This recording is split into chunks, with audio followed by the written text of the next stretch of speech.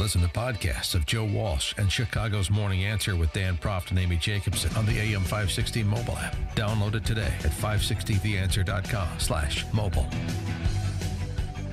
Top of the morning, Dan and Amy, and you thought Medicare for All was good news, huh?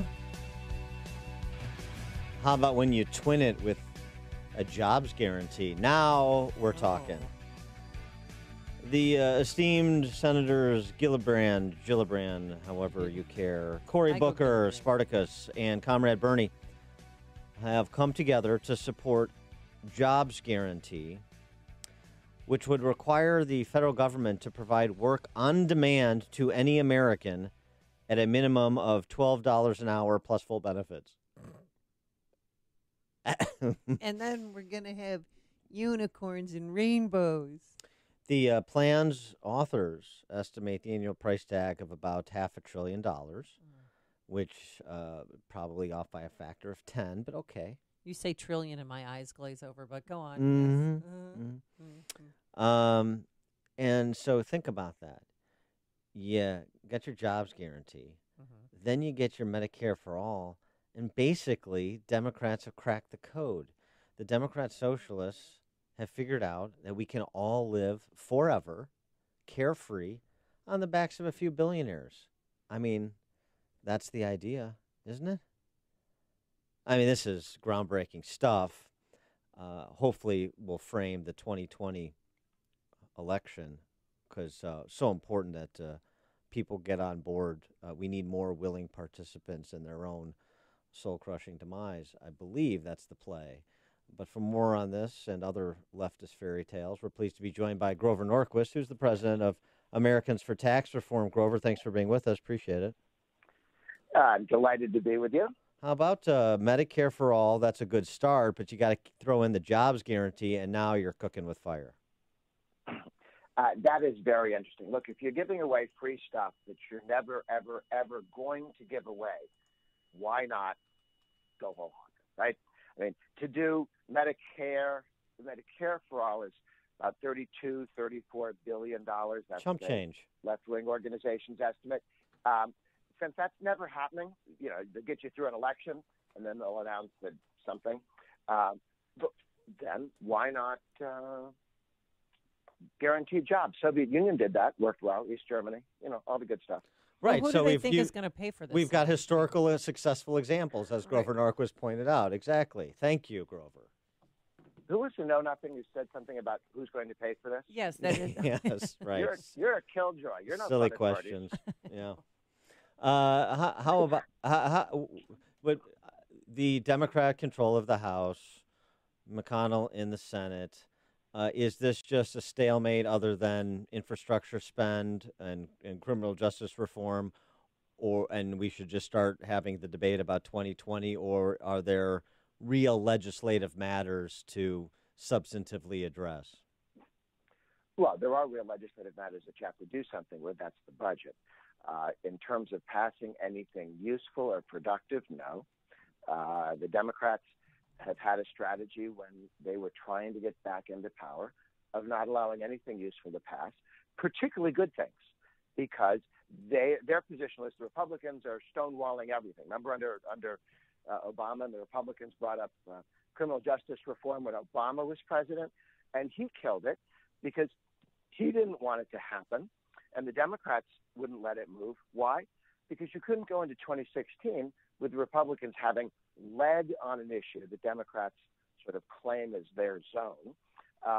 Therefore, you had to kill it, and they did. I still think the Democrats may kill this criminal justice reform. I certainly hope not. I think it is a good start on criminal justice reform. We have a whole bunch more to do, but this would be useful and helpful. I think it's 50-50 that the Democrats say, no, we don't want to do anything that makes Trump look reasonable. And if you vote against everything reasonable and stop it, because you now have the House, you can then say, Trump has not passed anything reasonable because you ensured it. Well, Look, the Senate will do judges. Flake says he doesn't want to help on judges. Right. He's doubling down on being He wants to protect Mueller. unhelpful. Right. Well, I mean, here's the thing. No, it's not. It's to get the New York Times to love it. It has nothing to do with Mueller. Yeah, well, that's true. Is he going to get increase his speaking fees? Yeah, well, there you go. Now, the other thing about criminal justice reform, the timing of this, it couldn't be better for Michael Avenatti, so maybe that'll help provide a glide path for it. Thank you very much. Too soon. Thank you. Well, I know that Thank Jared Kushner, Kush as we call him, he was, instrumental in this criminal justice reform. What is it about it? What are some aspects about it that you like, that you think are good? Sure. Look, it is part of a larger program. Our criminal justice system, we haven't really paid a lot of attention to it. Conservatives have not focused on it that much. We sort of assumed, like the military, that people are taking care of it. That's one of the things government's supposed to do. It goes in and it asks, how many people do we need to have in prison for how long to keep crime down? Our goal is to minimize crime.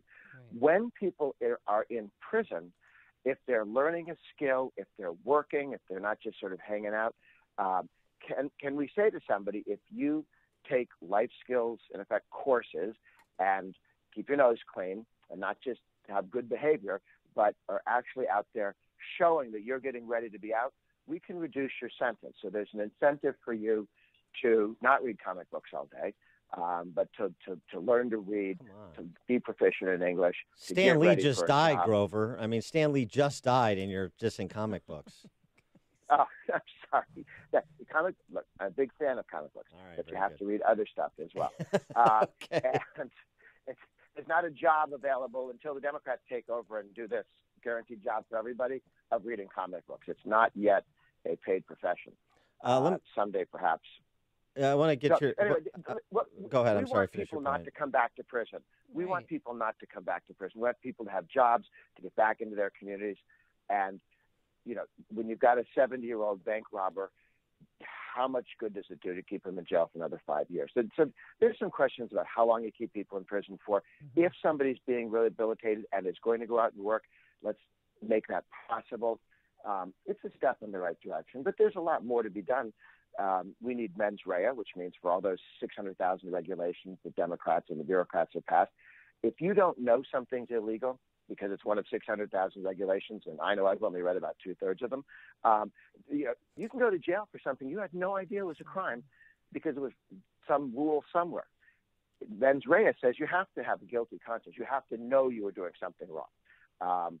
And it can't just be some filling out paperwork wrong. Right. So that's something that needs to be fixed, as well as civil asset forfeiture. The government shouldn't be able to steal your car because they think you might be selling drugs.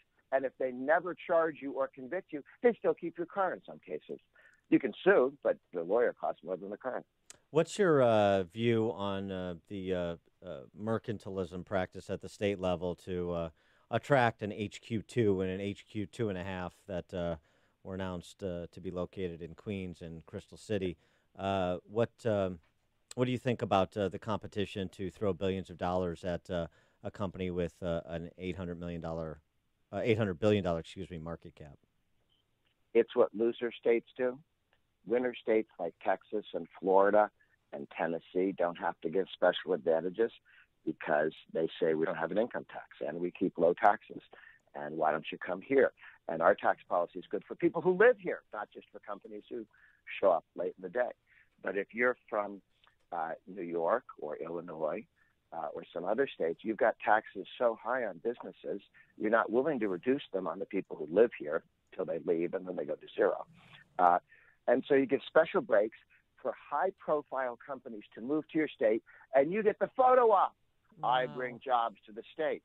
5,000 jobs. 5,000 jobs can disappear in a state, and you never see it because it takes place in hundreds of small companies that shrink, but no photo op on that. So it's a mistake. It is not the correct strategy over time. But look, if you have misgoverned your state for so long that this is the only way you can pretend to be creating jobs, I understand why Democratic politicians do it, and some Republicans. He is Grover Norquist, president of Americans for Tax Reform. Grover, thanks as always for being with us. Appreciate it. Good to be with you. Take care. And he joined us on our Turkey.Pro answer line. The more you listen, the more you'll know. This is Chicago's Morning Answer. On AM 560, The Answer. I'm